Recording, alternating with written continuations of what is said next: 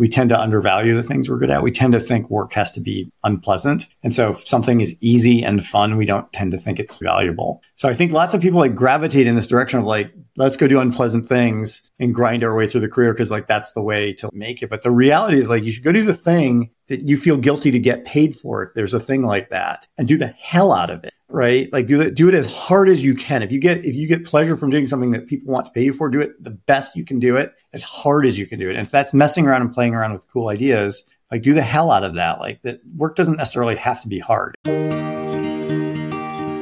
Today, my guest is Sam Schillace. Sam has an incredible resume that is very hard to summarize succinctly. I'll give it a shot. Currently, he is Corporate Vice President and Deputy Chief Technology Officer at Microsoft, where he leads efforts in the consumer product space, infrastructure, and AI. Sam is most known for basically inventing Google Docs with his company Writely, which was acquired by Google, and became the foundation for what is now Google Workplace, which currently has over 1 billion active users a month. After joining Google, Sam ended up responsible for many of Google's consumer applications, including parts of Gmail, Maps, Automotive, Groups, Reader, and more. He's also founded 6 startups, was Senior Vice President of Engineering at Box through their IPO. He's also worked at Intuit, Macromedia. He was even a VC at Google Ventures for a time. As you'd suspect, we had a fairly wide-ranging conversation, but the core focus was around innovation. How to think big, how to come up with original ideas, why optimism is so important and powerful, and also a ton of career advice. Sam is hilarious and not what I imagined a corporate vice president at Microsoft would be like, which gives me even more respect for Microsoft. A big thank you to Brett Burson for making this introduction. With that, I bring you Sam Schillace after a short word from our sponsors. This time of year is prime for career reflection and setting goals for professional growth.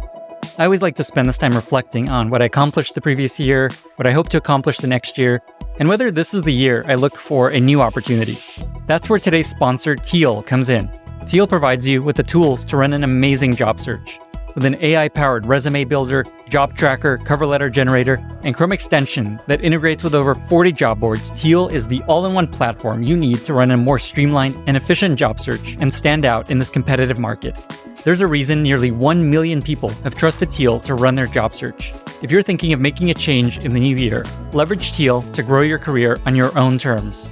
Get started for free at tealhq.com/Lenny. That's tealhq.com/Lenny. This episode is brought to you by Vanta, helping you streamline your security compliance to accelerate your growth. Thousands of fast-growing companies like Gusto, Calm, Quora, and Modern Treasury trust Vanta to help build, scale, manage, and demonstrate their security and compliance programs and get ready for audits in weeks, not months. By offering the most in-demand security and privacy frameworks such as SOC 2, ISO 27001, GDPR, HIPAA, and many more, Vanta helps companies obtain the reports they need to accelerate growth, build efficient compliance processes, mitigate risks to their businesses, and build trust with external stakeholders. Over 5,000 fast-growing companies use Vanta to automate up to 90% of the work involved with SOC 2 and these other frameworks. For a limited time, Lenny's podcast listeners get $1,000 off Vanta. Go to vanta.com/Lenny. That's VANTA.com/Lenny to learn more and to claim your discounts. Get started today. Sam, thank you so much for being here and welcome to the podcast. Thank you. Happy to be here. A really fun fact about you is that apparently you have the very first Google Doc file. I don't know what you call it. The very first Google Doc document saved somewhere from before even Google Docs was a thing. Does it still work in today's Google Docs? And what is in this document? Yeah, it does actually still work. It's pretty funny. Actually, if I move my camera for a second, you might, if you're on YouTube, you can see the Writely thing in the background. Writely was the company that did Google Docs. It still works. And it's kind of funny though, because it's like the document of Theseus, right? Like so we started off 2005, wrote this thing in C#, which is little known in, our own, there's like pre-cloud. So we had 3 file servers that we rented that were Windows machines in a data center in Texas with a sysadmin in the Philippines running them. So that's it started there. And then when we moved to Google, we ported everything to Java. We moved all the data over in Bigtable. And we didn't lose anything. We never lost anybody's stuff. So it's still there and moved across. And then So that's one backend migration. Then there's another one at Spanner. And then like the front end has been rewritten twice as well. So it's like, is it really the same document? I don't know. Like the front and back end have been written. It's not much. It's just me saying something to Steve about, is collaboration working? Are we colliding on each other? Because we were trying to figure out like typing on one line if that algorithm was working.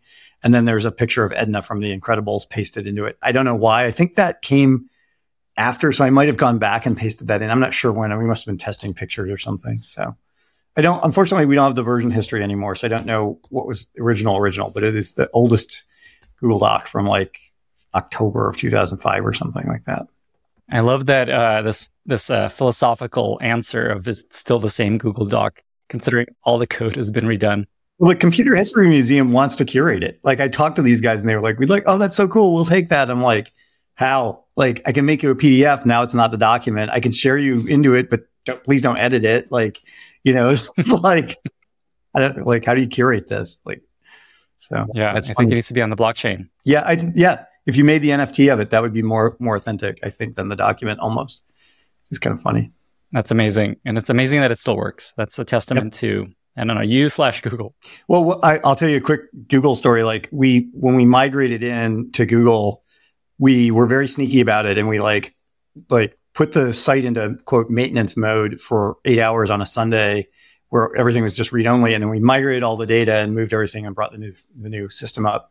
And 3 days after that, Sergey was in a meeting with me and he's like, so when are you guys going to like move over to Google infrastructure? And I got to tell him like, oh yeah, we did it this weekend. No one noticed. Some blogger in Germany like noticed the IP address changed and that was it. Like nobody noticed it at all. So we were really good about it.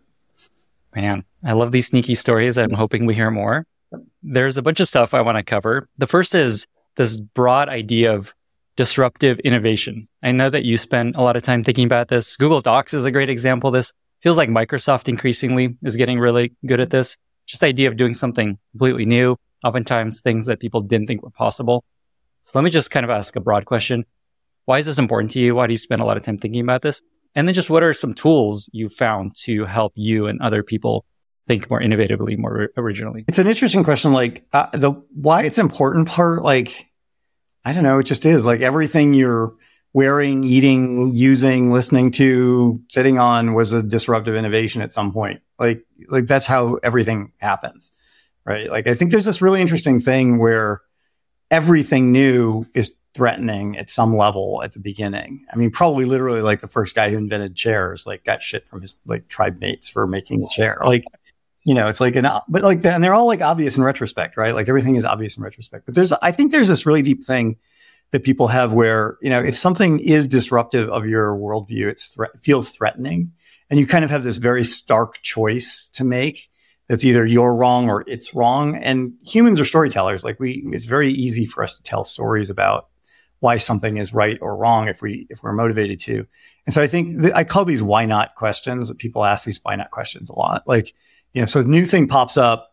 And if you're not ready to receive it for some reason, like you're not kind of already half there, or you don't have a problem that it solves or whatever, it's just threatening and irritating. And you come up with a why not question. We heard a bunch of these with like Google Docs with Rightly in the early days about like the browser wasn't ready. People wouldn't, the whole model of the cloud was like, people aren't going to trust you to store your files. That's really weird. What if there's no connectivity? I heard the no connectivity on an airplane story like 100 times from journalists. Like, what if I'm on an airplane and I write stuff? I'm like, I don't know, like there'll be connectivity on airplanes soon. Like, which there is. Like, and those are all just why not questions. I think the more interesting ones are the what if questions. Like, what if this does work? What just like use your imagination. Think about like how far can I extend the curve? What are the implications of that? I'm an engineer and engineers are like fundamentally pessimistic people. Somebody once told me like engineers come into the world broken. They just like look at everything as a problem to be solved. I think there's something to that. And, but I feel like I've missed out more by being pessimistic than I have by being too optimistic too early. So I have this kind of mantra now that like it's, there's just like not that much of a prize for being pessimistic and right, particularly in a moment like this. Like it's much better to be optimistic and wrong than pessimistic and right, I think.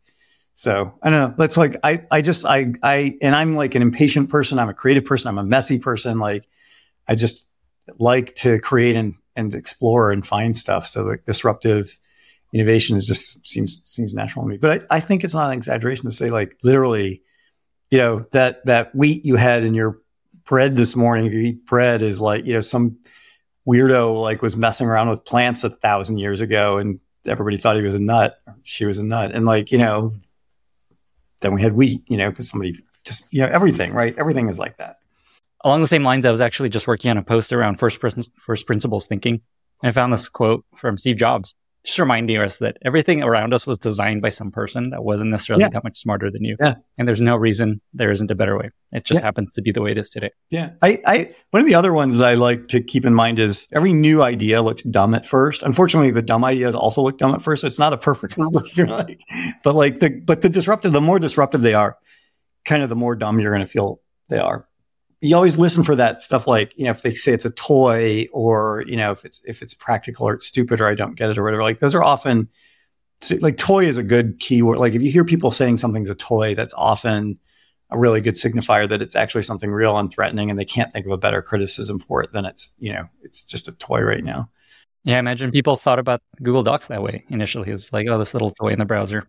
Yeah, we got all this stuff. I mean, the real interesting thing, like I said at the beginning, like there's this, you'll have this very binary reaction that's possible, right? Like you either understand it, in which case, like, you're super excited about it, like, cool, the world's going to change in this exciting way, or you don't and you reject it. And to the degree that something is really disruptive, that binary reaction gets really strong.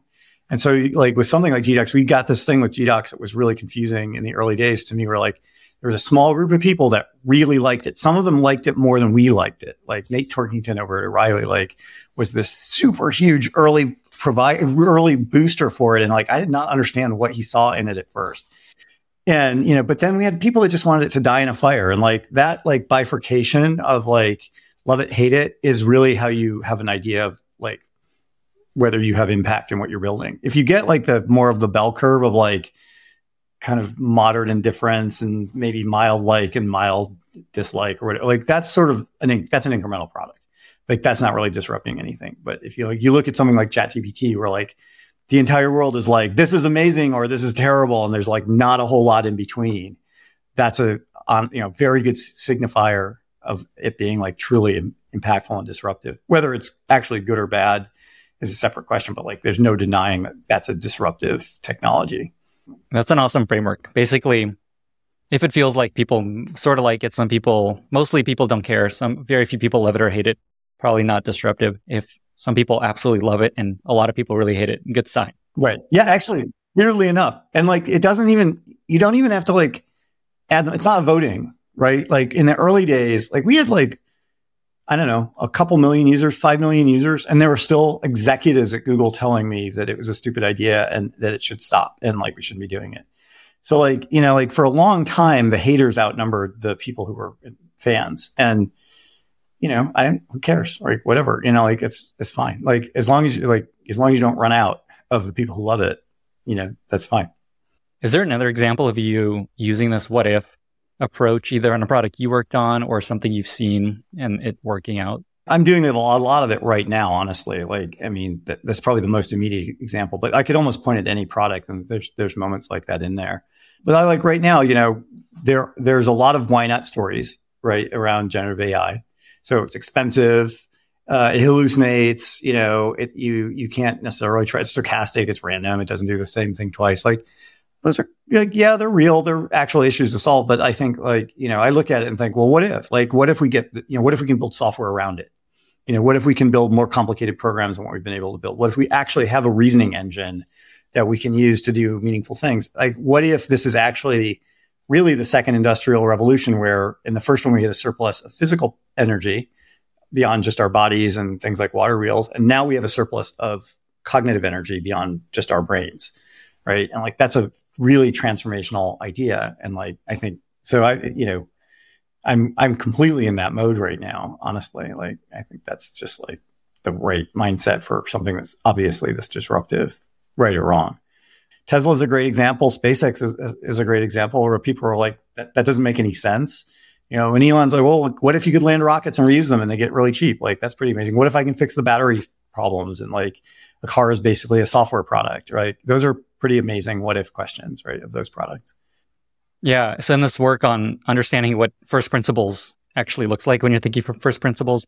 The steps are essentially figure out what you want to do, you figure out the levers that keep you from achieving that thing, and then to basically question every assumption that stands in the way of making this possible. So I think Elon's a great, like the classic example. Like you can't talk about first principles thinking without quoting Elon, telling stories of Elon, but essentially it's just, okay, how much would it cost to make this if we were to start over and not? That's, I mean, the why nots, there are actually problems you need to pay attention to eventually to build stuff, but it's once you have the what if, right? Like just to pick on SpaceX for a second, right? Like if you have the what if of like, if I could make, weight to space cost, payload to space costs a lot less. What if, like, okay, that's amazing. That's an amazing world. Let's see if we can work on that problem. And then now you have all the why nots. Why not? Why isn't it as cheap as it could be? And you can start to break the problem down and think about it that way. So like that is it's a good model. This connects to something else that I know you're big on, which is optimism, being optimistic. There's this feeling that pessimism, you're often right. There's all kind of growing pessimism in the world in a lot of ways, especially in technology. I know you're a big proponent of staying optimistic. Can you just talk about why you think that's important and how you approach that? It's funny, like it's a choice. Like I'm not an optimistic person by nature. Like I just not like all the people in my life. If any of them listen to this, they'll just laugh at the idea that I'm like a proponent for optimism per se. Like it's just a conscious choice. Like I don't think you get very much for being pessimistic necessarily.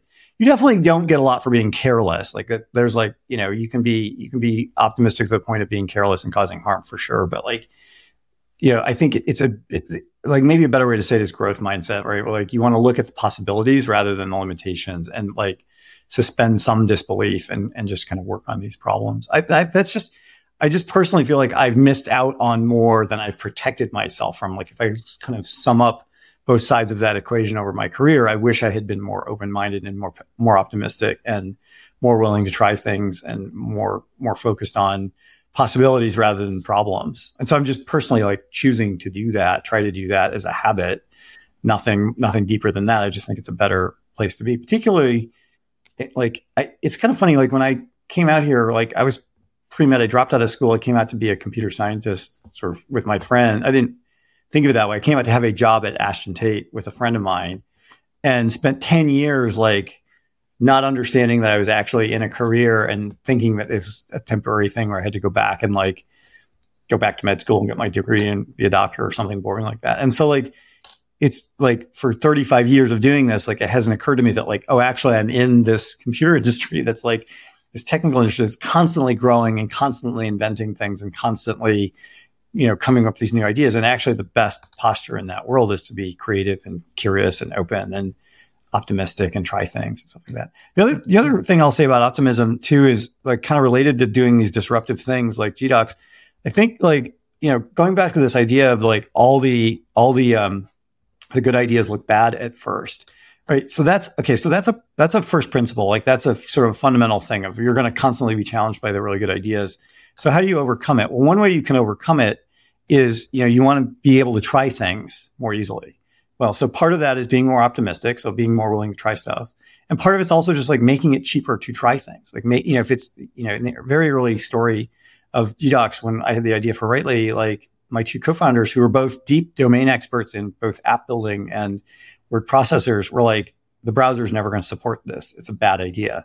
Let's not do this. And they were like right and wrong at the same time. Like they're right that it didn't support even what we have today and wouldn't have supported a full experience, but wrong in that like the world was going to change and evolve. And we would never have done the first experiment if it had been a long and costly thing to do, right? So like the fact that our tools were sharp and I could say like, let's do this thing and it only takes a couple of days to like get it on its feet and see how it feels.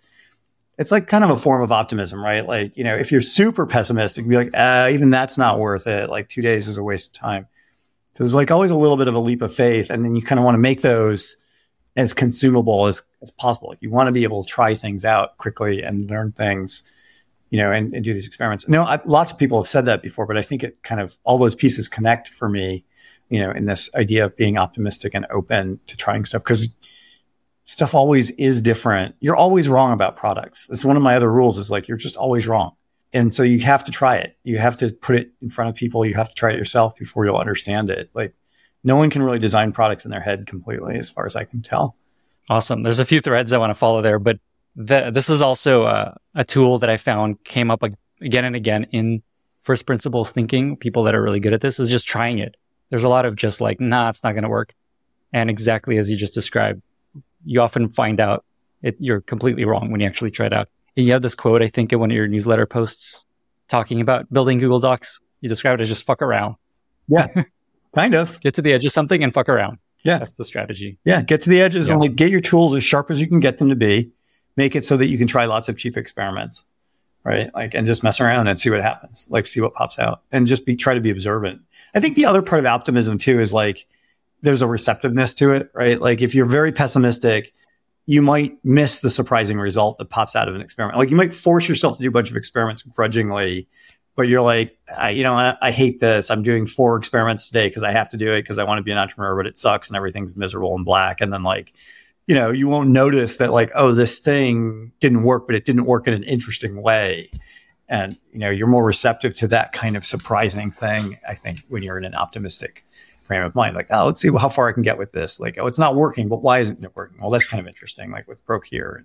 We've done stuff like that in some of the projects I've got going in Microsoft right now. Like, we've got a chatbot thing we've been working on for a while, and with memory, long running memory, so that you can like have long conversations with it. And, they work okay, but they don't work great in some ways. And we were trying to get multiple versions of them working together, like multi-agents working together. And we gave them whiteboard working memory, like as a shared working memory thing to fix this problem. And that turns out to make them much smarter. Don't know why. Like, it just makes them smarter. So like, that was kind of one of these nice little like bits of discovery where like, if you're in a pessimistic frame of mind, you might have said like, well, these don't work that well. Let's like give up on it.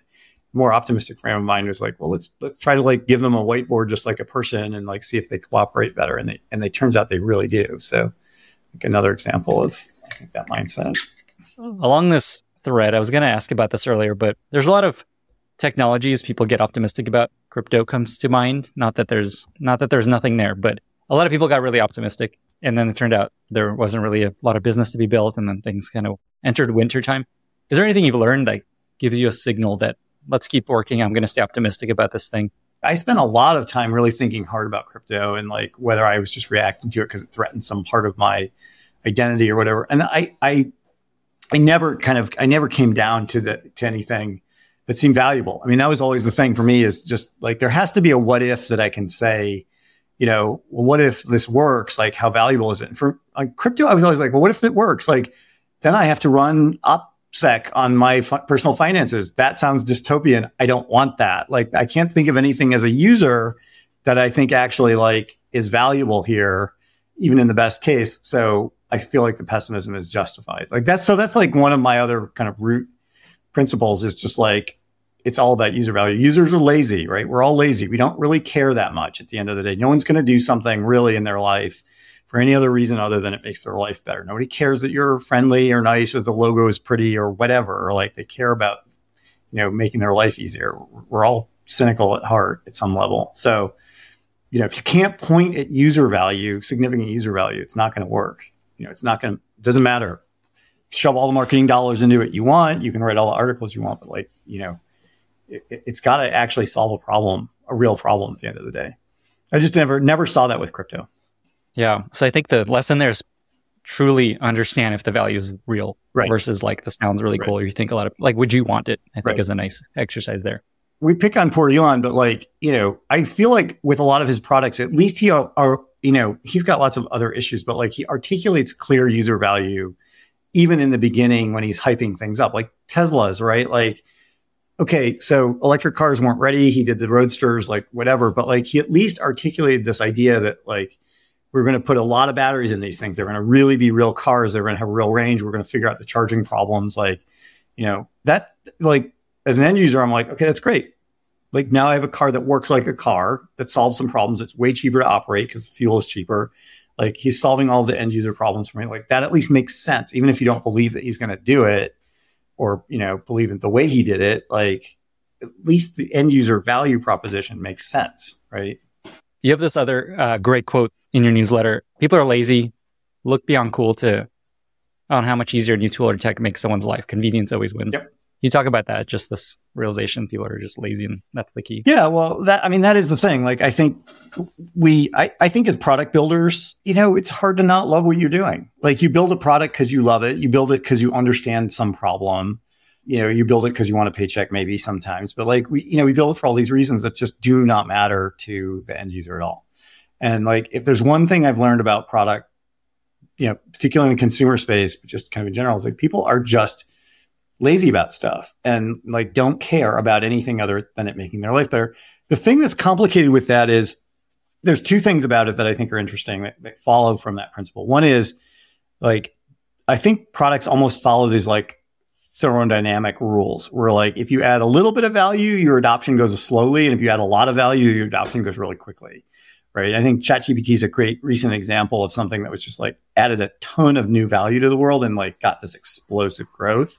And then you see lots of other AI stuff that people are doing that's just like not bad, but not great. And it's sort of kind of adding a little bit of value and kind of slowly, lumbering along, and maybe it's going to collapse under its weight. That's kind of the one thing I like about the users are lazy part of this. And then the other one I think is, again, it's almost like physics. I kind of think of this as entropy, or people who are confused about entropy will be like, entropy is not real. Like it runs backwards all the time on Earth. Like life gets more complicated. Like what is the deal with entropy? And like, well, no, you have to consider the whole system, right? Like the entire system of the solar system, including the sun, is increasing in entropy all the time. We're just making use of some of it. And I think the same thing is kind of true about user laziness, where like people are like, this tiny thing that I'm focusing on, this feature that I added is better. Therefore, users should adopt it. But you forget all the stuff around it.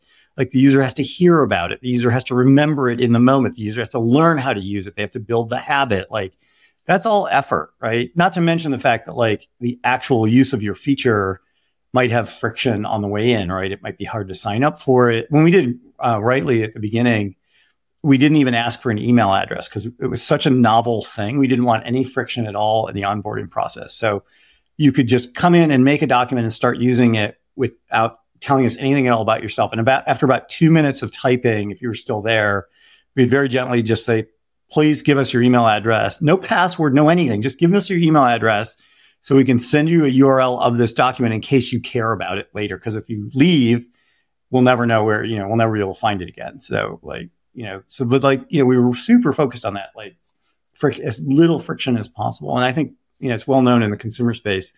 You don't have, the number of seconds you have, is not many, like 15 seconds, 30 seconds, right? To convince somebody that there's some value there. They're not going to like hang out and grind their way through a bunch of high friction stuff to sign up for your thing. Like so like that's the other part of it. It's just like, users will only adopt what you're doing if that sum total of energy that they have to expend is less than the, resulting ease in their life that they get, usually by a factor of at least a couple, right? So it has to make your life a lot better, hopefully really a lot better, like 10x better than what you spend to use it. What I think of as you're describing this is Microsoft Excel had 1 billion toolbars and buttons and options, which allowed Google Docs essentially to come in with a much simpler experience. Now you're on the other side of that, which is I didn't think about. Yeah, it's a really funny place to be. Like, and it's funny to be at Microsoft because I'm kind of the enemy, right? It's like I'm the guy who like messed them up a little bit. So there's some friction around that. Yeah, I mean, I think there are similar trade-offs to be made right now, by the way, with AI. I think there's similar opportunities, but we made this choice so it's a little hard to remember, right? Because it's like 17 years ago now, 18 years ago almost.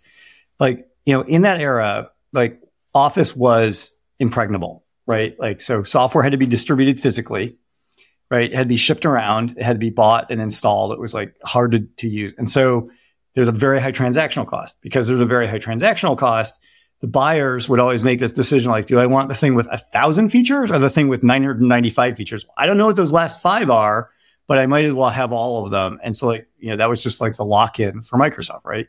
So we made this trade-off. We're like, look, we're easy to use. We're zero install. You don't have to ever deal with it. It's super convenient. Plus you get this one new feature that's really, really useful, which is collaborating with each other and not having to send attachments around and deal with file servers. But, we're going to take away most of the features because we don't care about them that much. And we took away a little bit more than we should have. Like in the early days, we get all these complaints about people who wanted word count, which I thought was a really weird. I thought that was going to be like way at the end of the list. I thought like we didn't have rulers, like we didn't have any kind of formatting at that point, any kind of real pagination. We just had like these basic documents, but page count or word count came in. Of course, it was students. It was one of our early adopters. So they really wanted to know if they were at the word count for the essay that they had just had assigned to them. So there was this dance with Microsoft that we deliberately made this trade-off. Like and I think it's it's almost like a classic innovator's dilemma model, right? Like we took this, we had this incumbent that was like asymptotically approaching, usefulness. Like they were adding stuff. Whenever they added stuff, it wasn't really that much more valuable. And then, we were this like small thing that came in to a market that they didn't care that much about, that they didn't understand that well, which is the internet stuff. It was kind of this disruptive new thing. We just kind of chipped away from the bottom, like, the innovator's dilemma. And, I think it was hard for Microsoft to respond to it. I think it took them a while to even have a clear idea of how they were going to respond to it. In retrospect, they did fine. Like we took a bunch of market share, but they kept all the money basically. So, we being Google, so like they survived it. Like, they survived. They did a good job surviving the challenge. Like it's, we have all the users now, but they have all the money. Like we have all the money, I guess now. I want to spend more time on Google Docs in the story there. A couple questions. How long did it take from starting on it to feeling like it's working, like whatever you consider product market fit? Almost immediately, honestly. Like it was weird. Like the process of it was, I had this idea. We set this thing up. We started working together. We're like, that's actually pretty. So basically like the history is like, I noticed content editable. So like the browser would do some editing for you. And then I noticed JavaScript. Like I'd never realized that JavaScript is out there. And like we had done word processors in the past, this team, and like for a long time. In fact, like my co-founder, Steve, the other person on that document, like wrote this thing called Fullwrite way back in like 1987 or something like that. That was like a direct competitor, 85, I think even, that was like a direct competitor to Word One. So like we knew word processors. And so we decided to just like try it. Like, what's it like to build a word processor? And like the fact that you could collaborate on them was kind of an accident. Like there were just like these things on the server. We hadn't built the thing that would lock somebody out yet. So there was just like, here's a document. Like you can edit these two things, which we've, immediately realized was really cool. Like we could both work in the same document at the same time. And then B, realized like, oh crap, like we're colliding with each other because there's no presence or anything like that. And there's no collision detection or anything like that. So pretty quickly we're like, oh, that's kind of cool. Like that feels good as a development team to have like these shared documents, not to send stuff around and not like, so that's cool.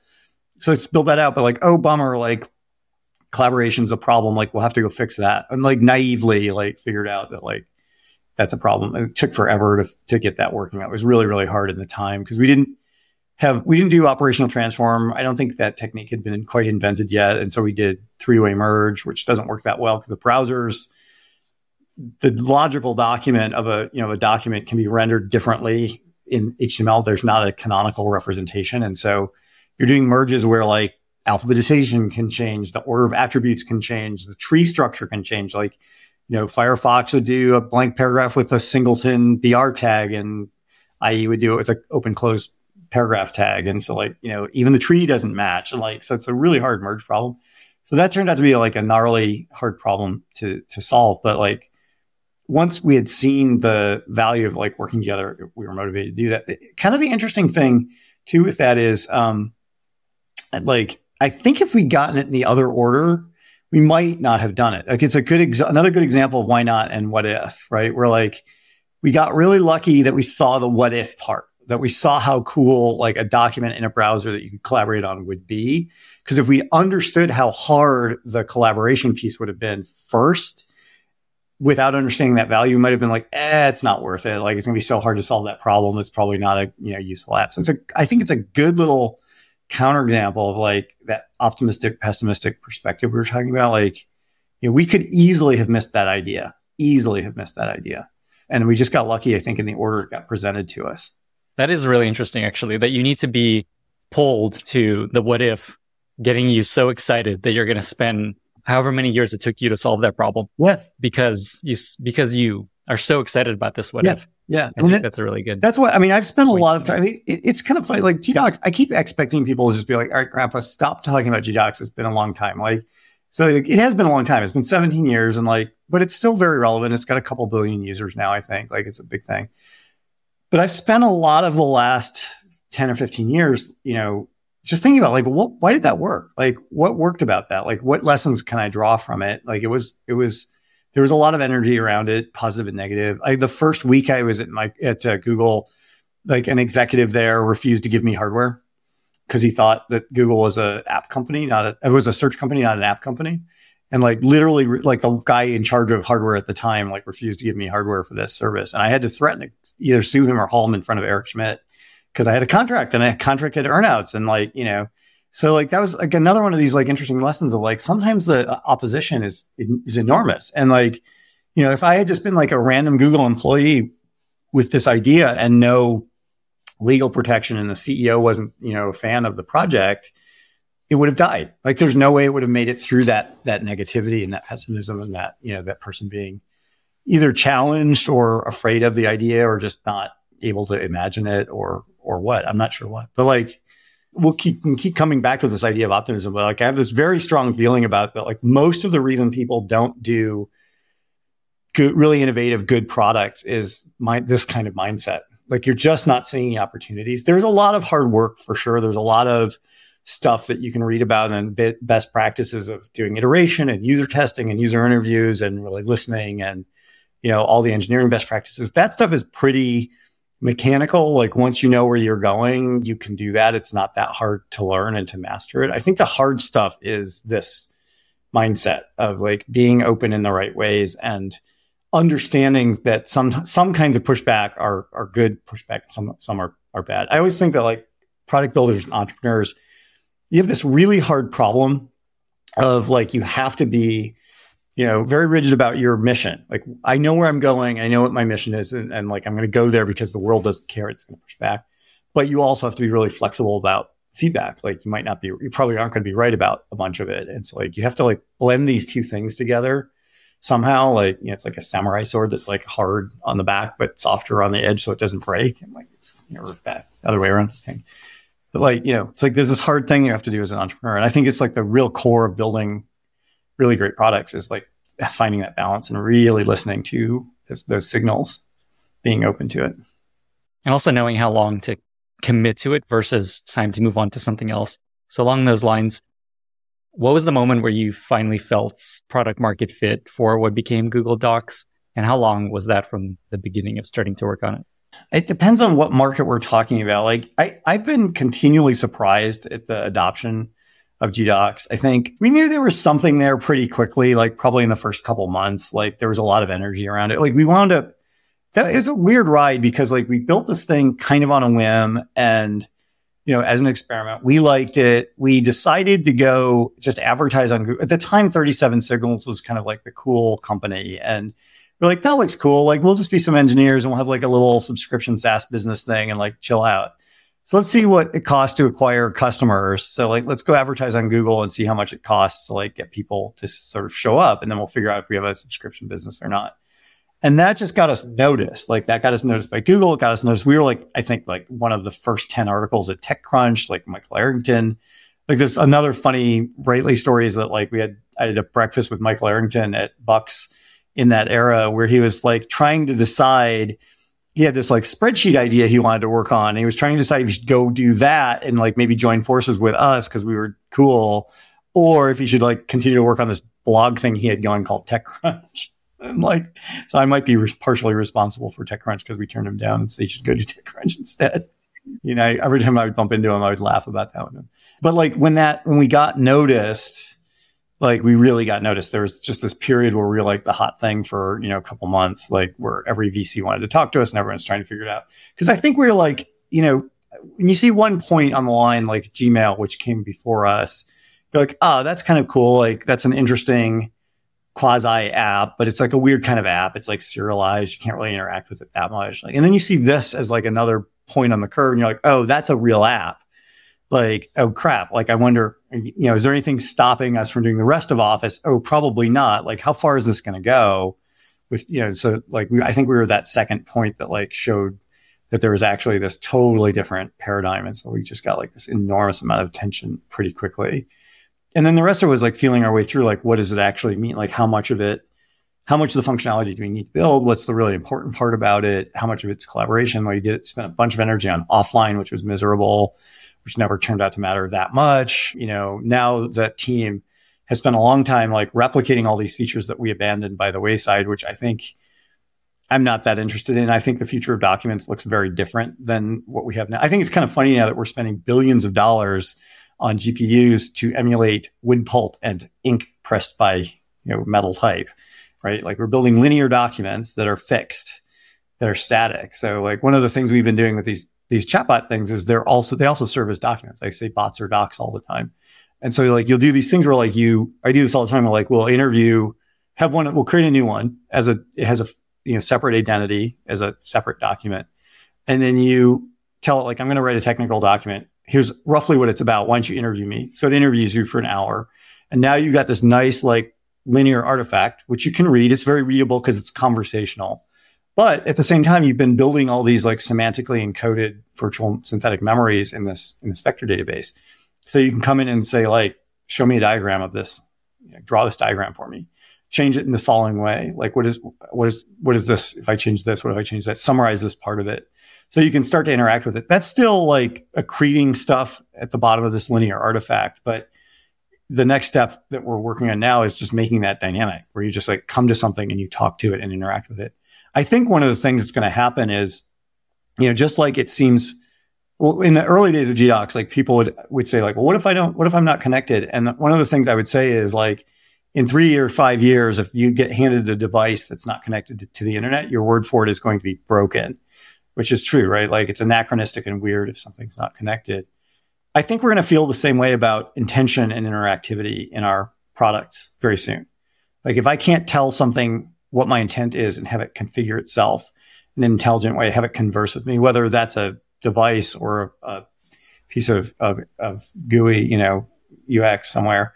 Like I think that's like, it's going to feel anachronistic. It's going to feel really weird. There's like that scene in one of the early Star Trek movies where like Scotty tries to talk to the mouse, right? He's like, computer, like make the he's pissed off because he can't talk to the computer.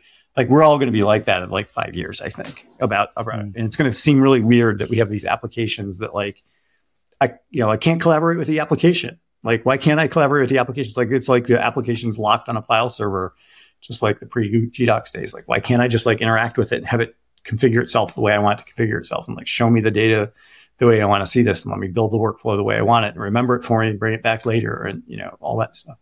So that was a long digression, but I would just like, you're kind of asking about features and functionality. And I feel like where we are now with these like feature wars, it's just silly. Like, it's not the point at all. Like, I think documents are going to change radically in the next few years. I want to follow that thread. Before I do, I found the first TechCrunch post about you guys. Starts with imagine Word, but as an Ajax browser application. Oh, yeah, there you go. Yeah, Ajax. It wasn't even JavaScript, it was Ajax.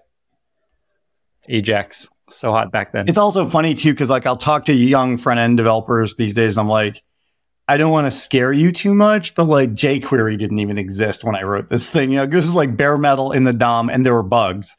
Like when I went to Google, like I had to write this little network stack at the bottom of the JavaScript that like, in theory, XML HTTP, you could have multiple requests in flight and you can interrupt them and discard them and stuff. But the stack at the time was really buggy and I think it was IE.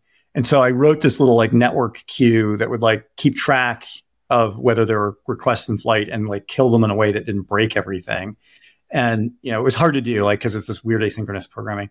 And that piece of code, when I went to Google, they made me reformat it for the JavaScript readability standards.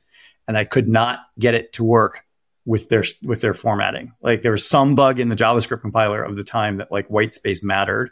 And so I wound up like checking it in, broken, got the readability badge and immediately fixed it. It's like, that was another one of our little hacks to get this working.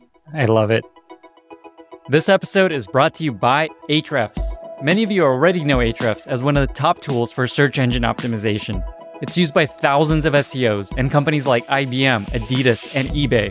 What you may not know is that there's a free version that was made with small website owners in mind. It's called Ahrefs Webmaster Tools. It's free, and it can help you bring more traffic to your website. Ahrefs Webmaster Tools will show you keywords that you rank for and backlinks that you can get. It also performs automated site audits to find what issues prevent your website from ranking higher on Google. Every detected issue comes with a detailed explanation and advice on how to fix it.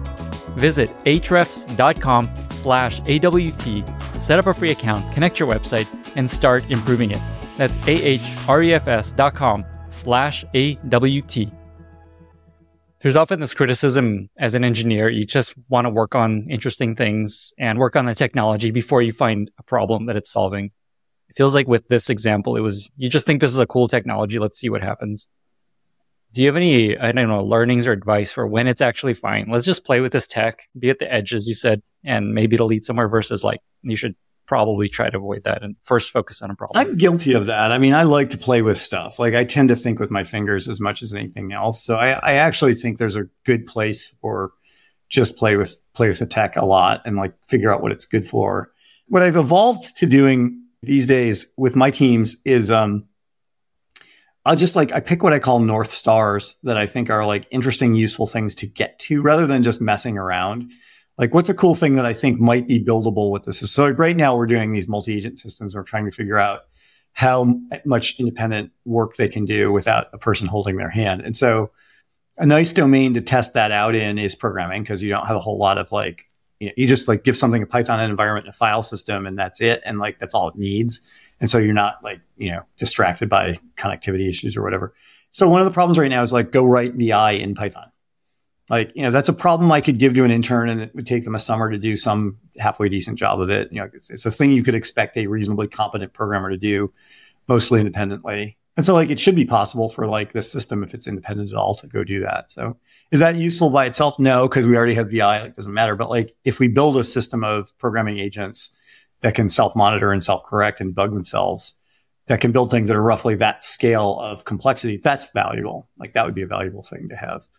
Now, it's kind of interesting too, because like that system already, it's produced a bunch of good insights. One of them is it's kind of complicated and hard to debug it. It's this asynchronous system of stochastic agents. That's a lot of stuff to kind of deal with. So we wrote a debugger agent. And debugger agent watches stuff. And like when there's a problem somewhere, it goes and figures out what the problem is and then gives you a nice explanation of like what you broke and what needs to be fixed. And like, we haven't turned it loose on actually fixing things yet because we don't trust it. But, like it's like very helpful as an assistant. It sits there and does this. We had one that documented itself too. That's the other one that we did recently. Just turned it loose on documenting the code base and did a pretty good job of it. So like it's starting to produce interesting stuff, right? Because we have these North Stars that we aim things at. And I think that's maybe a good antidote to this. Like just playing with tech without being focused doesn't tend to produce anything that's super valuable. But picking these kind of, even if they're kind of arbitrary goals, as long as they're real goals that you're trying to get to, that's useful, right? Where you're like, I wonder if I can get this to work. Like, I wonder if I can build this thing. I grind away at that for a week and see how close I can get, see what I learn about why it's hard. That's probably better than just like, let me poke at JavaScript for a while. It's also different, I think, at a bigger company where you need to achieve something versus I think as just an engineer out of college, just playing around, like, go for it, right? It's just like, what's the worst thing that can happen? Even the early days of Writely, like we had a goal from the beginning. The beginning was like, can I write a word processor in the browser? Like that was literally the problem statement, right? It was like, I have content editable, I have Ajax or JavaScript. Like, can I put these together in something that feels like a word processor? Like, let's go do that.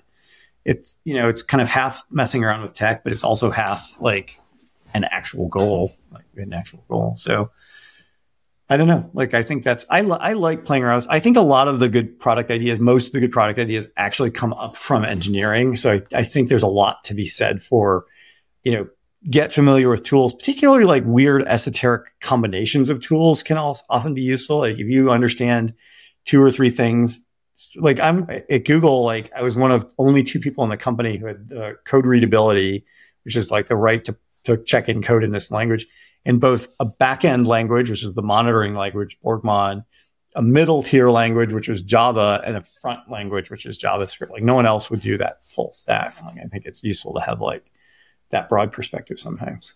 So Sam, the Renaissance man of all languages. ADD, more like it, but yeah, pay attention to things. I wanted to follow this thread a little further around being good at these what if questions. It feels like you've built this, or maybe you were born with this skill of thinking in the future, thinking about what's possible, thinking about where things are going. Is there anything that you could recommend to people listening to get better at the skill? Because for a lot of product people, this is really important to figure out where could we be going, and let's work back. This is a really interesting question. I'm like, I may actually I've been thinking about writing a book that's from some of my Sunday letters, and this is maybe the frame of it. So I'm curious to see how flamed I get from saying this. Will be interesting to see. I think there's this weird thing that I've noticed. I go talk to university kids and stuff like that. And like, there's this weird thing I noticed where, like, when I was in the university and like old guys, like I would talk to old guys like me, like, they would all say like the PC is this stupid toy, like, you know, whatever, it's not real computing, go on a mainframe or whatever. And my attitude was like, out of the way, old man, like, just like, you're irrelevant. I'm going to go do this thing. It's awesome. Like, go. And now when I talk to kids, I actually had a slide up at Michigan when I was talking recently that was titled "Okay Doomer." That one, the professor actually put it up there because the generation is very pessimistic and doesn't seem to be quite as like engaged and energetic about solving problems. And I've been puzzling through it, and I think maybe there's like a bunch of different things that kind of intersect. I think one of them is, I think they all have to do with the willingness to take risk and to fail. Honestly, I think that's really where it comes from. So I think there's like, you see a lot of filtered content, and that filtered content presents low probability events, like 5 and 6 sigma events, as though they were normal. So you see like everybody makes $100 million in their startup in the first 3 months. Like, so if your startup isn't making $100 million, you're an idiot. Like, there's that stuff. There's also you're living out loud. So like when you fail in that context, it feels very painful. But I think there's also like, you know, for elite students, like who, you know, people at these elite schools, they're hard to get into. I went to Michigan because, quote, you're kind of smart. Michigan's a good school. You live nearby. Go apply to that one. Like, you know, nothing serious about it. But like kids in the elite schools, like their lives are highly curated going up to getting into a school like that now, right? Like those students, like, I didn't do sports and I didn't do extracurricular. I was just like a weird nerd at, you know, having to be good at math. And so I think there's that as well. Like if you're highly curated where you've spent a lot of your life thinking everything I do has to have a reason and an output, it's very hard to just mess around and do something that might, you know, lead down a surprising path, right? So that's the curation is part of it. And then I think just like, you know, in about the mid 80s, when I graduated from high school, we stopped letting kids just play on their own, unsupervised outside with other kids. Like I grew up in this neighborhood full of, it was like the faculty ghetto for this small university my dad taught at. And like, we just ran wild. It was like on the estate of the widow of Dodge Motor, founder of Dodge Motor. So we had like a couple hundred acres of swamp and fields to go run around. And we did hair-raisingly dangerous things that my parents never knew about and like really explored and had fun. I think like, if you put all those pieces together, I think like there's much less of an ability and willingness and skill set around experimenting to the point of failure, like making a fool of yourself, like having bad ideas. I send like stupid emails to Satya at Microsoft all the time. I'm just like, I don't know what the hell he thinks of me at this point because I send him all these goofy ideas. I think he actually like gets it and he's like, he likes it because I don't think people usually do that for him. But I'm just like, man, then I'll send him an email like a week later. I'm like, yeah, that was a dumb idea. Sorry about that. You know, like I've decided that wasn't a very good one. But I think like, you know, you just have, like, you cannot dance if you're, you know, afraid to embarrass yourself, or you cannot succeed if you're afraid to fail. Like that's just how it is. You have to have that sense of play. You have to have that sense of, you know, it's okay if this doesn't work. I'll iterate on it. I have this personal motto, which is like, from error comes virtue. Cause I'm a maker. I make stuff and I fuck it up all the time. Like I have poor motor skills. So I make mistakes constantly. And then I just like figure out how to make the mistake into virtue somehow. So like, I think it's a really good skill to have. Like it's a saying I took on this year and I really, really like it as I never had a personal motto before. I think it might be my personal motto.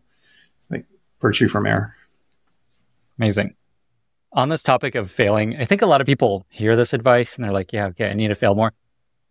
It's hard to do. And oftentimes your performance as at a company is negatively impacted. And it feels like for you, it was just you've done it enough times where fine, okay, it's going to be fine. I launch this thing, no one cares. I email Satya this thing, he ignores it or he doesn't, like, it's going to be okay.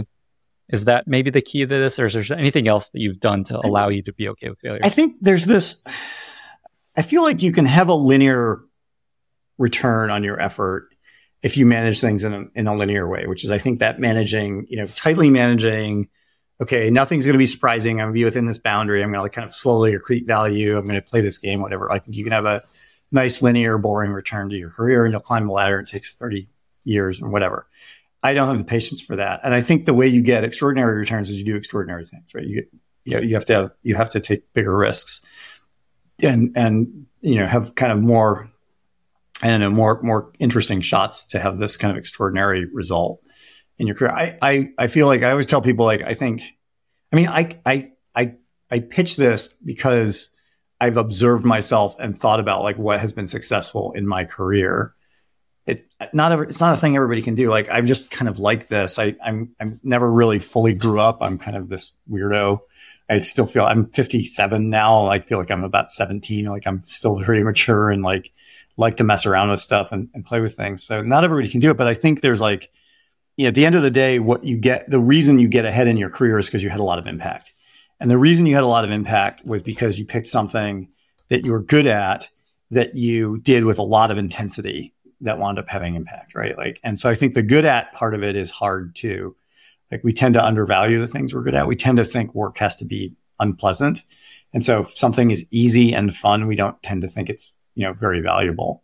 So I think lots of people like gravitate in this direction of like, let's go do unpleasant things and grind our way through the career, because like that's the way to like make it. But the reality is, like, you should go do the thing that you feel guilty to get paid for, if there's a thing like that, and do the hell out of it, right? Like, do it as hard as you can. If you get pleasure from doing something that people want to pay you for, do it the best you can do it, as hard as you can do it. And if that's messing around and playing around with cool ideas, like, do the hell out of that. Like, that work doesn't necessarily have to be hard. It often is, but it doesn't have to be. And the best case is that it isn't. The most impact you'll ever have is where you're in that mode where you're just like in the flow and, doing your thing, and you're happy to do it, and you can't quite believe they pay you, and you don't understand how you're getting away with this, but it's super cool anyways, right? Like, I think that's the career thing that makes sense to me. At least that's what I've done. Who knows? Like, it's all luck sometimes. So it's hard to replicate these. Everybody has a different path. Amazing. I love that advice. It's exactly where I was going to take our conversation. So I love that you took us there. It makes me think of, I'm reading Charlie Munger's Almanac, which just came out through Stripe Press. And Warren Buffett and Charlie Munger's whole philosophy is, when you find an advantage, just go huge, just go big, like make one bet a year. But when you find that, go for it. Don't like buy a little bit at a time. And I love that that's exactly what you're saying. Sometimes things don't make sense either. Like, I'll lean over and like show you, for if people with the video. That's an instrument I made. It's an instrument. So the top of that's a piece of redwood. This one right behind me with the cat eyes. The reason it's got these weird cat eyes, by the way, this is virtue from error right there. Like, I dug this piece of wood out of the forest. It had been sitting on the forest floor for 80 years, trying to not rot, and doing a pretty good job of it because it's redwood. And there were knots in it. So those two cat eyes are where the knots were. There's another knot like right here that I couldn't get out. But like, there's two knots in there that I had to carve out of there. That's a very weird design that I did by hand. It doesn't quite work. It's kind of a failure. The arch of it's a little bit too high. So it's a little hard to play because the pick hits the top, because the strings get a little bit close to the top, stuff like that. But like, that's an experiment. I was playing around. I kind of wanted to do this thing. It was fun to do. Like, it's a passion project. Now it's just hanging on the wall.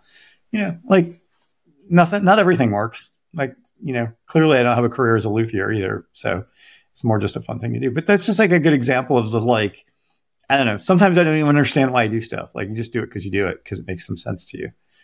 Many people are kind of in the opposite boat, where they don't like what they're doing. They're miserable, but they have to have a job. They need income. They need to pay their rent, feed their family. I know. I realize what I'm saying is very privileged, and I'm sorry about that, but like, from some perspective. But I imagine you were also in those situations occasionally. Is there anything you recommend to folks that aren't in that, like, I would do this for free, I'm so excited about this work? Do you recommend try to get out of that as soon as you can? Is it enjoy it as much as you can? Get the most out of it? I've done plenty of things for money. Like, I've done plenty of jobs to make money for my family, like things that I did not enjoy doing.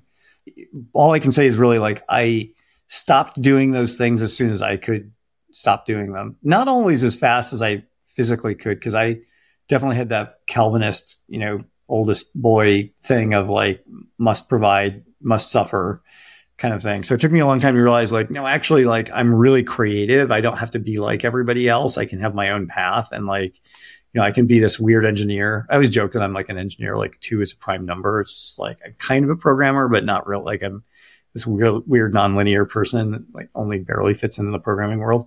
But like, it's okay. Like it took me a long time to figure out that I could do that I could be comfortable with that part of myself. And like, I'm fortunate enough now that I've done enough things and have enough of a connection network that people understand who I am and the value I can bring. And so I get away with doing that stuff that I like doing so it's like, it is kind of privileged, advice. And it's not something everybody can do at every stage in their career. Certainly earlier stages, you often have to make compromises, but I still think it's worth paying attention to, right? When you're working, like what makes you happy? What is the stuff that you feel guilty for getting away with? Like when I started managing people, I couldn't understand why people were paying me and I wasn't writing code because all of my energy was attached to like, I can produce a lot of lines of code every day. And then, I asked my boss at the time, like, why are you so happy with this? Like, I'm not writing anything. He's like, I don't know what you're doing. Like, everywhere you go, it gets better. So like, just keep doing whatever it is you're doing. And like, that was like one of these moments where I was just like, oh, I could do something else. And it's kind of fun. I like talking to people all day. Like, that's great. They're going to pay me for talking to people all day. If they seem happy, I'm happy. Let me just like lean into this for a while and see where it goes. Like, so I think you just like look for those moments, like when somebody is willing to let you do something that you feel happy to do, surprisingly happy to do, or like doesn't feel like it's the thing you quote unquote should be doing. If you get those surprises like this, I think this goes back to this openness and optimism that we're talking about. Like you have to be receptive and attentive to those moments when they show up. So I think they're there in every career. If you listen for them, like you will see stuff show up where, you don't think of it as who you are, but somebody else sees it in you. And, if you can be open to it, you can do these pivots.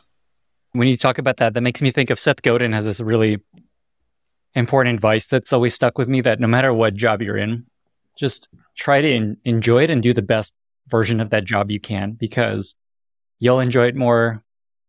You'll end up being more successful. And it's just a good habit to just like, I'm just going to do the best I can at being a waitress at this place. I'm just going to do the best at greeting people entering the Apple store. Absolutely. Yeah, I think that's absolutely right. Like, I think, and even more than that, just like find a way to bring yourself to it. Right? Like, what is the thing that you can do in this role that is, unique to you that you're the most comfortable with, right? That like where you really have high impact. I don't know. I tend to be very like, it's kind of a joke because I'm a programmer. I tend to be a very binary person, right? I'm like either all in or all out on something. So whenever I do something, I do it with it's just a ridiculous amount of intensity, for better or for worse. So like I find the ways to do stuff. I tend to be very unhappy if I can't be intense in something successfully. And then if I can be intense in it successfully, I'm happier. And the people around me are probably less happy, but like stuff happens. Anyways, I get things done. Speaking of getting things done and being intense and working on things that are really interesting, you're responsible for some of the cutting edge work happening at Microsoft in AI. You're spending a lot of time in AI.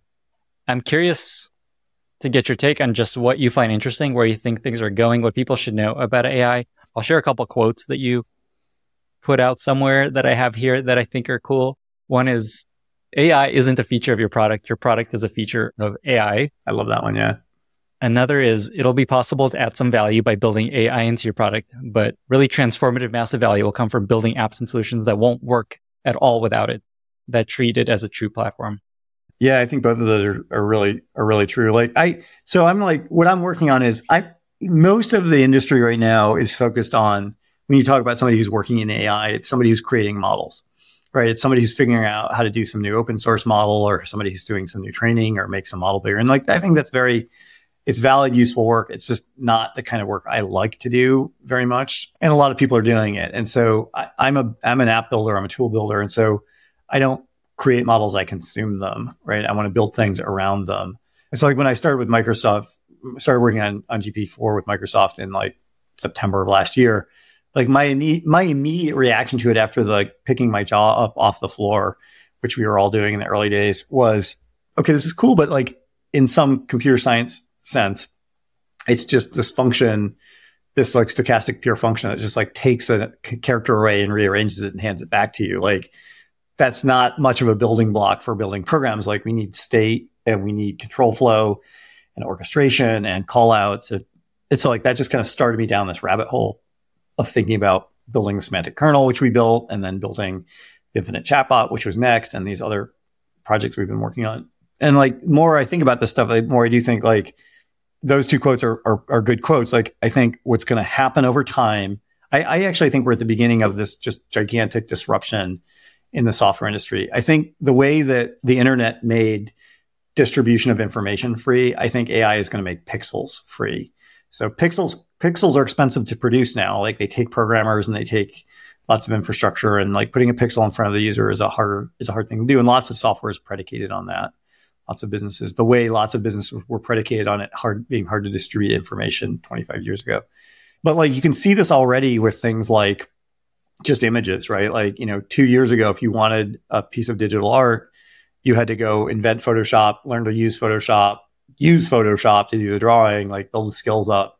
Like, that's a lot of work to produce those pixels. Now it's like, I want a picture of a cat riding a bike, eating a banana, like, done, right? Like, so those pixels got really free, and the similar things are happening in the business world as well. And I think it's just going to start to happen everywhere. So you can draw, like, this is what if, like, let's go ask some what if. So what if the models get really good at planning? So they get more independent. They can do longer and complicated things. What if the multimodal stuff gets really good so that they can both consume and produce dynamic UI, like I was talking about? What if we figure out a good way to store state? This is my bots or docs thing.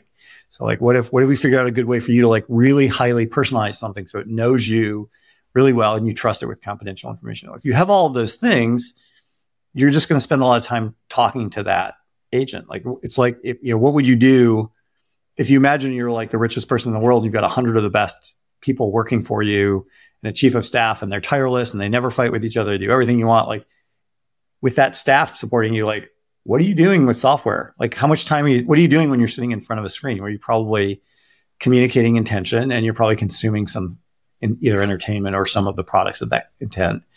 And that's about it. You're not like messing around with like pokey static apps and stuff that doesn't work right. You're just telling your staff to deal with stuff for you. So like, I think that's kind of where we're headed. I think in the world of software, at least, things are going to get more dynamic, more intentional, more semantic, more fluid, they're more personalized. I think there's a ton of problems to be solved to make that vision real. But I think, this feels to me a little bit like seeing the Palm, maybe, or the early iPhone, where you're just like, okay, I get it. Like, we're going, phones are going to get interesting. Like, that's a new device. Now we got to go do a whole bunch of engineering before they actually are like as useful as they are today. Right. So like, I think I get it. Like, I think software is going to change radically now.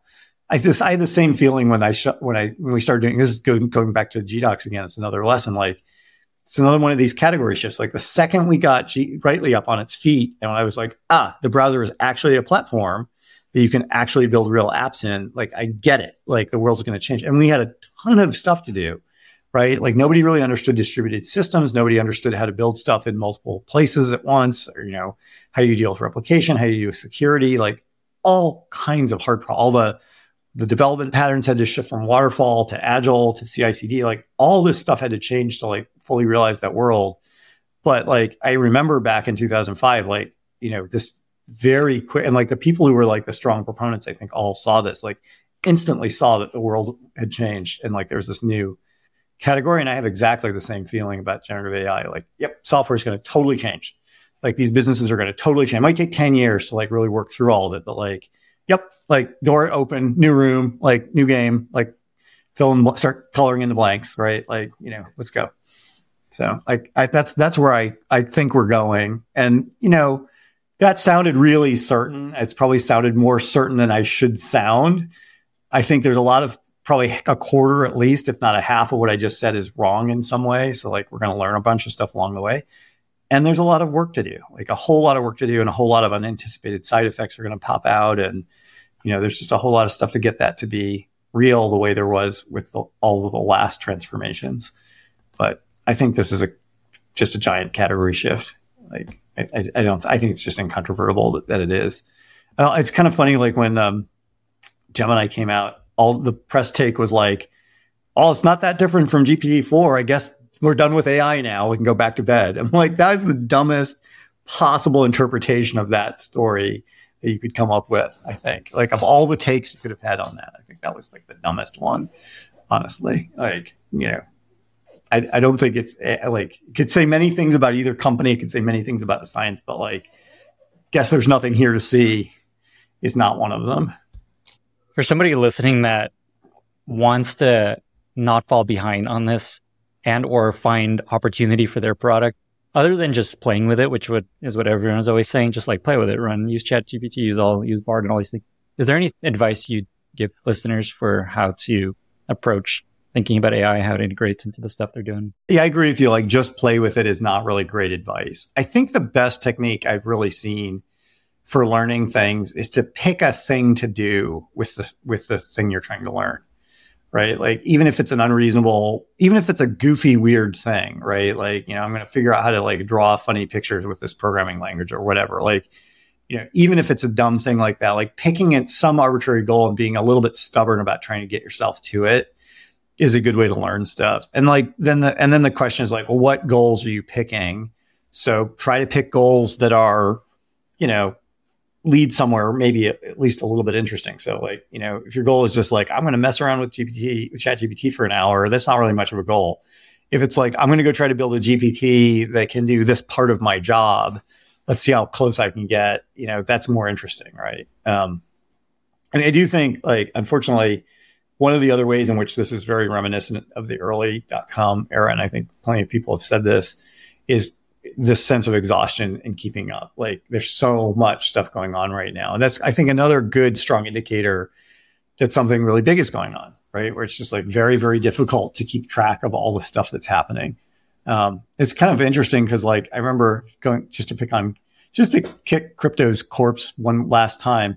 Like, there was some tweet like at the beginning of the year that I saw that somebody was like, yeah, it took like the AI bros like a week to come up with as many use cases as, crypto came up with in a decade, which definitely feels true, right? It's just like so much stuff going on. And, I think you just have to try to keep track of it. One of the other things I think is going on in the moment, which feels a lot like the cloud moment to me, is like, it's hard to get the first idea.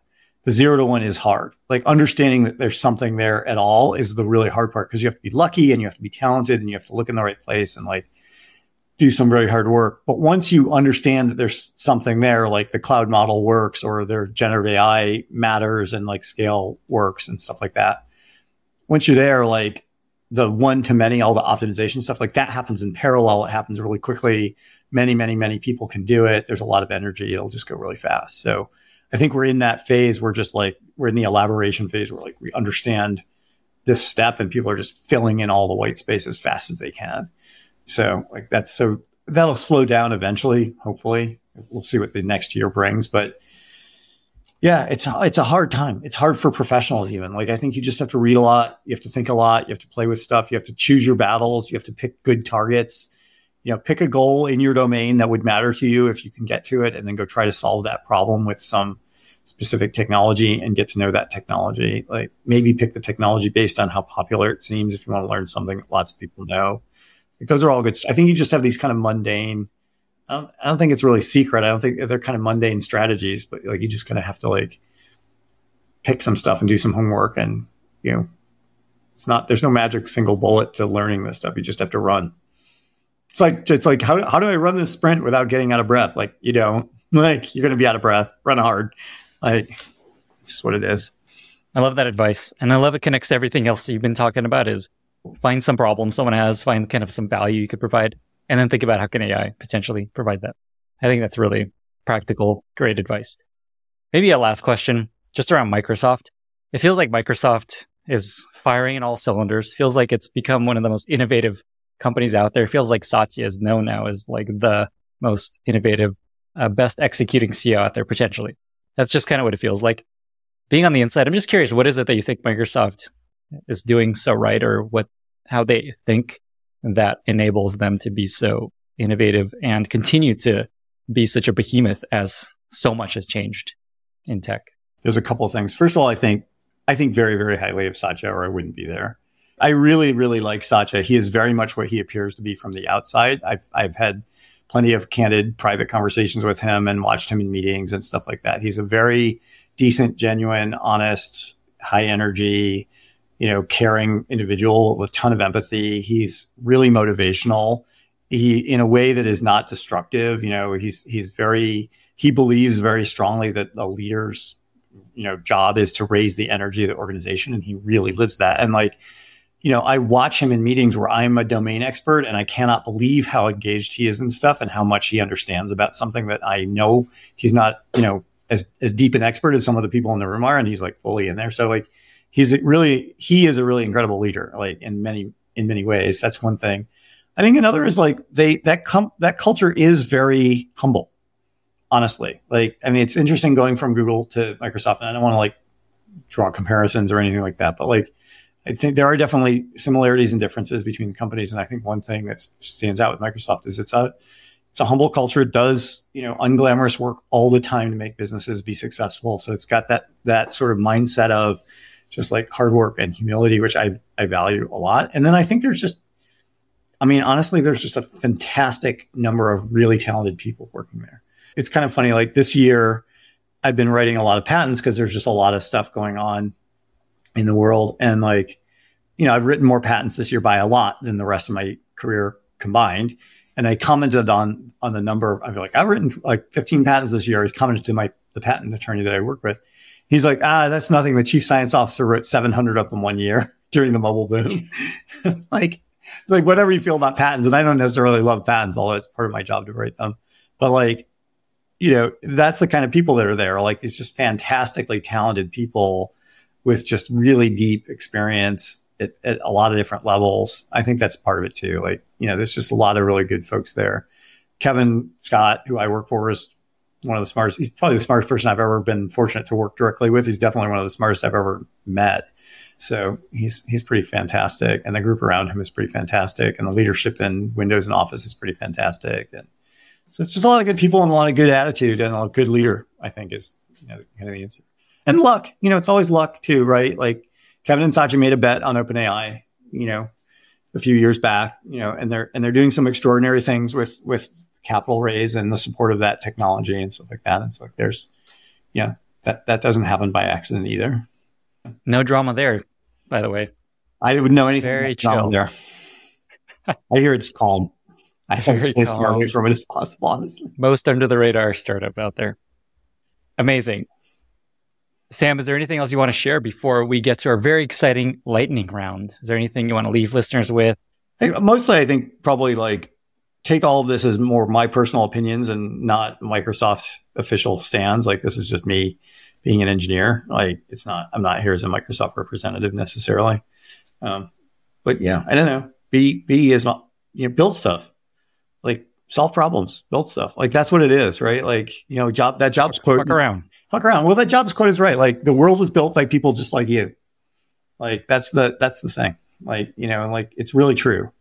You don't have to have permission. You just have to have energy. With that, we've reached our very exciting lightning round. Are you ready? Probably not. Great answer. Sam, what are 2 or 3 books that you've recommended most to other people? I like weird books. There's this book called Invisible Cities by Italo Calvino, which is this very beautiful meditation on the nature of cities and the nature of Venice. And I read it the first time I was in Italy right after college, and it just blew all the circuits in my brain when I went to Venice. So that was pretty cool. The other one I recommend to people with some caution is this very intense and disturbing book called The Wasp Factory by Ian Banks, which is probably the creepiest and hardest book I've ever read, but it's a very interesting psychological deep dive. So those are both fiction. If you're looking for business advice, I think the business advice one is probably Where Good Ideas Come From, Stephen Johnson. I really like that book. I think some of his stuff about the adjacent possible, I think it's an old book now, but I think it's pretty timely. Still, I think he had some good stuff in there. What is a favorite recent movie or TV show that you really enjoyed? My favorite one right now, my guilty pleasure, is watching Gary Oldman be a completely disgusting, over-the-hill British spy in Slow Horses, which is pretty fun. And I'm actually having a little fun with the retro monster stuff, like Monarch and stuff like that. It's kind of fun to watch. I don't know. I have absolute junk food taste when it comes to media. Love creepy monsters and bugs. Yeah. I love it. Shooty science things that blow up a lot. I'm not very deep. By the way, have you seen Scavenger This is Rain, Scavenger Reigns, Scavenger's Reign. Okay, you'd love it. It's on HBO. It's incredible. It's an animated sci-fi thing, and it's very creepy, slimy, kind of alien-y things, and it's so beautiful. Do you have a favorite interview question that you'd like to ask candidates when you're interviewing them? I have one that got banned at Google, and I liked it. I still think it's a fun question. It's how many zeros are at the end of 100 factorial? And the reason I like it, it's like you made the face, right? Like, I'm going to ask ChatGPT for this answer. Well, there's the thing. Well, don't though, because like it's a like the reason I ask it is it seems like an unreasonable and impossible answer. And if you sit down and think about it a little bit, I'm not going to tell you how to reason through it, but like you can figure out the answer to it in a few minutes. Like, and so the reason I ask is not to get to the answer. It's because I just want to see how people react when I give them something that seems impossible and unreasonable. And some people just like back off and, refuse to engage with it. And some people are just like, I don't know, let me roll my sleeves up and see how far I can get in this thing. And, if you do that, you can actually get through it. And those are I just think it's interesting. Like that's building stuff, right? Like, that's a good signal of like when somebody tells you can't write an app word processor in the browser and you can't do collaboration, like do you roll your sleeves up and deal with it or do you like fall over? And what was the question again? Just to how many zeros are at the end of 100 factorial in decimal. And then why did it get banned? I think it got known and somewhere. So the funny thing is like one of the more senior directors, actually he's a SVP now, I think. Dave Bezris, I interviewed him when he came in and I asked him that question and his response was, I don't do math. Next question. And so I failed him. I was the veto. And they have this policy where we're friends now. Like they have this policy where like one veto is actually a good signal. Like if you're controversial as a candidate, they would like take a hard look at you. And so my veto may have gotten him hired because I was like, I don't know. He wouldn't answer this question. That's like a red flag for me. So don't hire him. And he turned out to be a great person. So it's maybe not a good question anyways. That comes back to one of your other lessons of the best ideas have some people that are just very anti that idea. Yeah. It all circles back. Next question. What is a favorite product you've recently discovered that you really love? My father-in-law worked and my brother-in-law worked for the American car companies, and I've never had American cars. I just drive Japanese cars because I grew up in Detroit and I just like hated that culture. And so recently we bought a Ford Mustang Mach-E, the electric Ford Mustang, and I just love the shit out of that car. And I don't know why. It's just like a really fun car to drive. It's like very surprising to like have this American muscle car that it's an electric American muscle car that I really like. So that's probably the current product I really am enjoying the most right now. Next question. Do you have a favorite life motto that you often repeat to yourself, find useful, share with friends or family, either in work or in life? Virtue from error. Yeah. I think that's like, it's become one for me. And the more I say it, the more I like it. But I just, I just like this idea of like, you're going to fuck up, like make something from it and be creative with your mistakes. Like, I like that a lot. So I think that's at least my current one. And say it again, just so people get it. There's lots of different ways to say it, but I just like virtue from error is probably the cleanest way to say it, or from error, awesome. Virtue. Final question. Apparently, you're the only person who has sold both a company to Google. I like that you already know where I'm going. Both a company and also 200 pounds of blood sausage. Yes. Both to Google. Tell us the story. So I have a friend who dropped out of the tech industry to start a company up in San Francisco called Boccolone, which was a artisan salumi thing in the Ferry Building. And so he'd make blood sausage and stuff. So there was this wonderful, insane chef back in the day when Google had like really high-end cuisine in the campuses, like probably like 2005 or something. Probably 2008, something like that. And like, so my friend Mark shows up. This chef, JC, had the word foie gras tattooed onto his knuckles. So that's the kind of guy he was. He was just super awesome. And so like, I had Mark show up to like talk to JC about buying some of those products because I was an investor in that company. And he showed up with a bag of blood sausage he's like, here, you should take this one and put it in the refrigerator. Right? And I'm like, why? He's like, it's dripping. I'm like, it's all right. It's fine. He's like, it's dripping blood. So like, because they hadn't get the packaging right. So we like showed the blood sausage to JC. He cooked some of it up. It was really good. And he was like, yeah, it's awesome. I'll buy a couple 100 pounds of it. And like, so technically because I was an investor in that company, I sold both the company rightly and 200 pounds of blood sausage to Google, which I think is a unique accomplishment. And I would just absolutely love to meet anybody who has also done that. We'll have a party. Did you get stock though for that blood sausage? No, I did not get stock or anything. That guy was crazy. Like at one point, just a quick JC story. Like at one point, Google rented some goats to like graze the hillside across the way. And JC was a very non-politically correct, non-woke kind of guy. And he did not like all the, sort of attitude at Google. So when these goats were across the hill, he bought a goat carcass from somewhere else and roasted it over a spit and carried it whole through the line for lunch one day to serve up, just to like completely tweak people. So that was a different time at Google. The good old days. Yeah. Amazing. Sam, that's it. We did it. 2 final questions. Where can folks find you if they want to potentially follow up on any of this? And then how can listeners be useful to you? Well, I have a Substack, which is Sunday Letters from Sam, that I write a letter roughly every Sunday that I've been doing for about 10 years. Not that particular Well, I've been writing letters to my engineering team on Sunday since I was the head of engineering at Box. And I think that's like 12 years now or something. I just kind of started doing it to keep myself accountable, and people liked it. So I just kept doing it. So now I do it in public. I repost them on LinkedIn. You can find me there. You can message me on LinkedIn if you want to. I'm hesitant to give out my personal email address because this is probably going out to a lot of people and I don't want to get spammed. Smart man.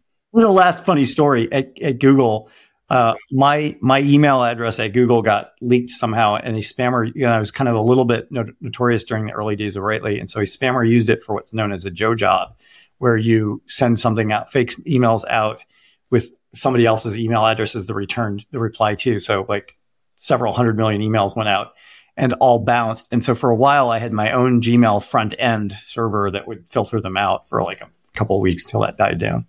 Let's make sure no one does that to you right now. Oh yeah.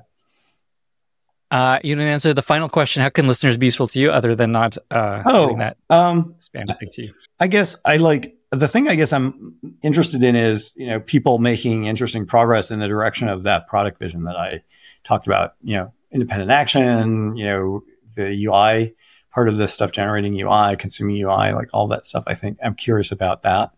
An interesting idea is like, anything surprising that seems, that you'd like to have somebody pay attention to. I tend to, I entertain weird ideas all the time. I do my best to entertain weird ideas and kind of live what I preach. So if you think you have something that's really resonating that you think you want to have somebody pay attention to, you can connect me.